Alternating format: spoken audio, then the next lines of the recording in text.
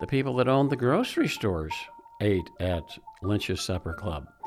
So when my dad bottled it up and took it to them and said, hey, we're going to start selling it, they put it right up front by the register. From Grindstone Media, this is Nebraska Made, a narrative journey through the lives of Nebraska's most inspiring business leaders. We unpack the intimate details of how our guests navigated obstacles and built their companies in pursuit of the good life. I'm JT Martin, and today we hear from Monty Lynch, the grandson of the Nebraska salad dressing mogul, Dorothy Lynch.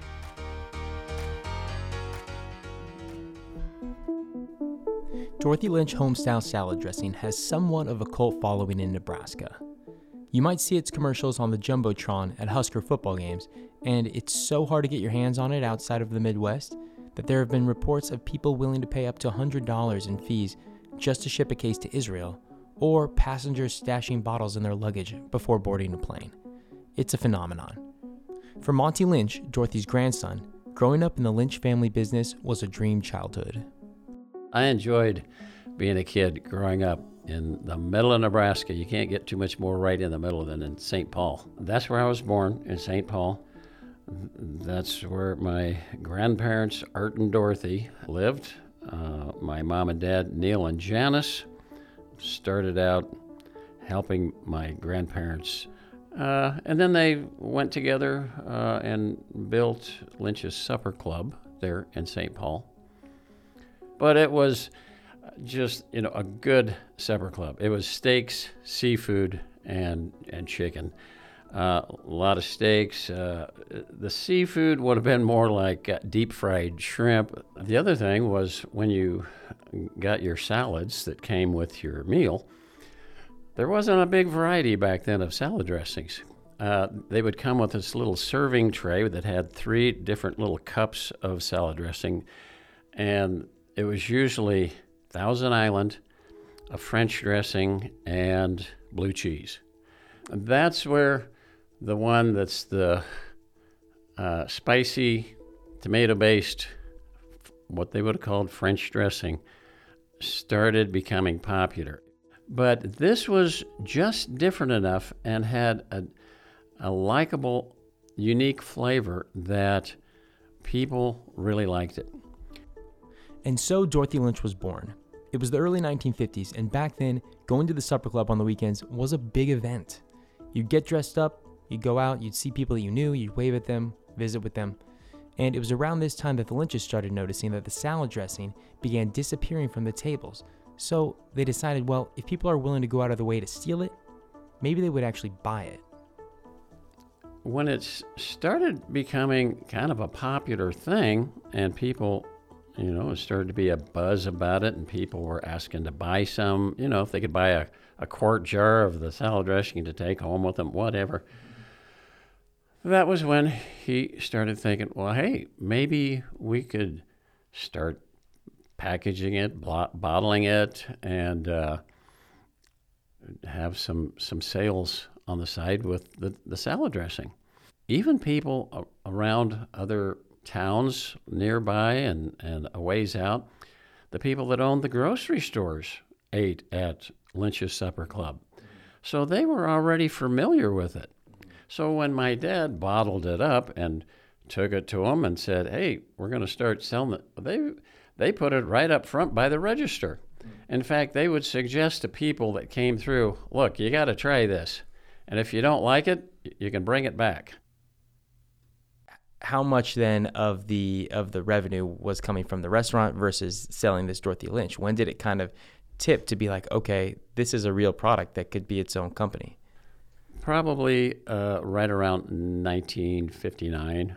There's still articles from the paper clear back then that have been revised and that are on the internet that show the old newspaper articles of when it was first started and pictures of Art and Dorothy together in the kitchen bottling the dressing, which he would then put cases in the back of his car.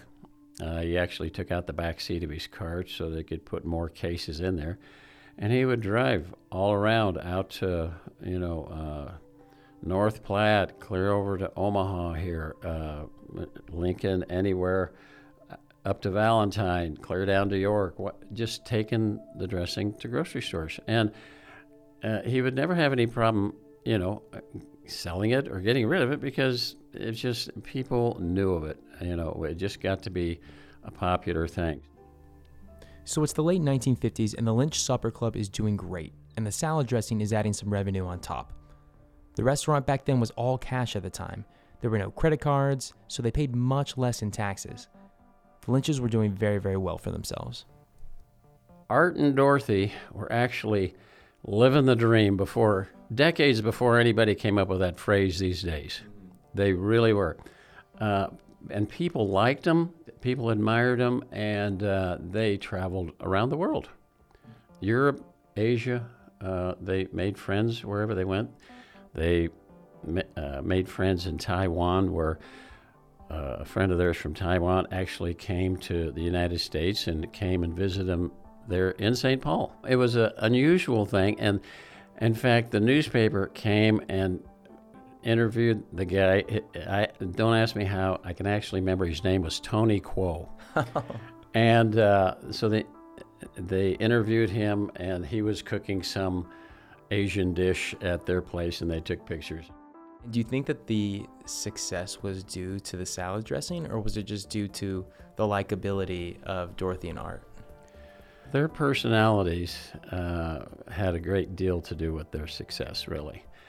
Like I say, people liked them. They knew everybody around town. Any place you would go, everybody knew them. They knew everybody. And, of course, it was a small town. Who do you think should get more credit for its success, Neil or Art and Dorothy? Well, there's really no question about that, and that would be Neil, by far. He was the one that marketed it, pushed it, and you like to buy from people you like. My dad was a very personable, likable guy. In the early 1960s, Dorothy Lynch was rolling, so much so that the Lynches just couldn't keep up with the high demand. So finally, on May 6th, 1964, the Lynches sold the recipe to Gordon Mac Hull. Gordon incorporated the local business under the name Tasty Toppings and opened his first plant near Columbus Municipal Airport. When did Tasty Toppings approach you, or Neil? Did he approach them? How did that merger come about? They didn't, it wasn't like they had anything else going at the time. They bought it just to start producing the Dorothy Lynch. Now, what's interesting is, like I say, they had lots of other recipes at the restaurant where they made their own stuff. Barbecue sauce, poppy seed dressing, Roquefort, which is like blue cheese, of course, and all these different things. So when they took over and bought the rights to do the Dorothy Lynch, they also got these other recipes also. But the only thing they've ever produced was what they called Dorothy Lynch home style. The Tasty Toppings people never really had to do any huge marketing thing, because as it grew, they could barely keep up as it was. I mean, because now people that moved away, rather than having their relatives bring it to them, they would simply ask their grocery stores, look, can't you just get this stuff for us? Well, we want to buy it. So distributors, then they had to start handling it to take care of the grocery stores, and it just went like wildfire across the country. How did the acquisition go? Was there like a certain amount of money that they gave, or would they give payments over the course of 100 years, or how does it work? Okay. They bought the company for a set price. I don't remember what it was, but they agreed to pay a 1% of total gross royalty for the use of the Dorothy Lynch name for 50 years. Now, to make that deal with any company today would be a little outrageous, because 1% of the total gross, that could end up being a lot, because you're not talking about 1% of net or whatever. So that's what the deal was. from that point on, like I say, it took off, spread like wildfire.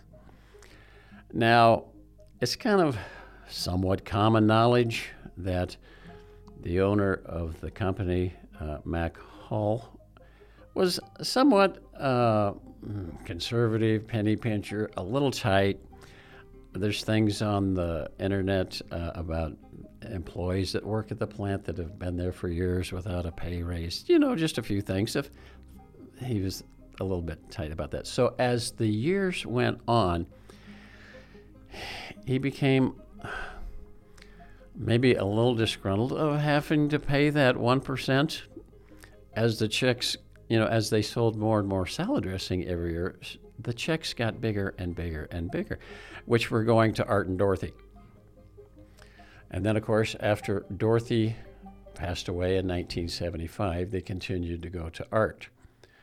Well, even back in those days, the 1% that was going to Art was like $25,000, $30,000 a year, which was big money back then. And it was a great retirement for Art. And then they came out with a reduced calorie, no fat, fat-free dressing that was just changed the recipe a little bit to make it more of a diet thing, because the times came where they needed to offer that. Since the owner decided that they had tweaked the recipe a little bit, he decided that they didn't need to pay the royalty on the diet, fat-free, reduced calorie. So then there became a lawsuit. It was going to be decided by a jury. So it was during this time that I happened to be riding in the car with my mom, and this was it was like quite a lengthy thing. It was like a week-long court deal where the jury was going to have to decide the outcome. And my mom and I happened to be in the car together, and she said to me, the recipe for the salad dressing wasn't Dorothy's. And I said, "What?" Capital letters, exclamation point.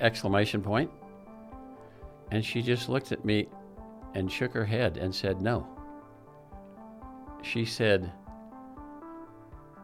Dorothy had a cousin in Wyoming that one time included this recipe in a letter that she had written to her. And I said, "Well, what about after it became famous? Didn't the person ever say anything?" Once again, she just shook her head and said, "Nothing was ever mentioned about it." The only thing I could say after that was, wow. There was only 4 people that ever knew what the situation was there, and that was Neil, Janice, Art, and Dorothy. And whoever the cousin was, maybe, I don't know, out in Wyoming, that had originally sent this recipe. Well, the Lynches won the court settlement and continued to receive royalties up until 2014.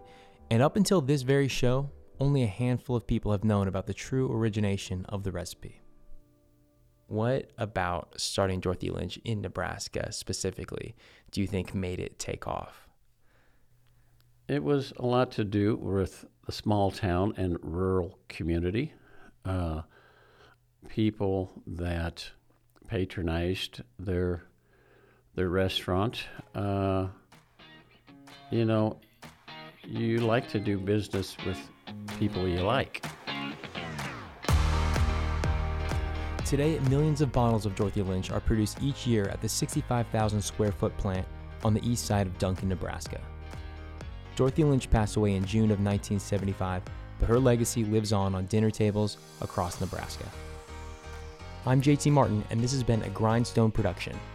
Grindstone is one of the premier production and marketing firms here in Lincoln, offering everything you need to grow your business in 2020, from video and podcast production to social media management and media buying.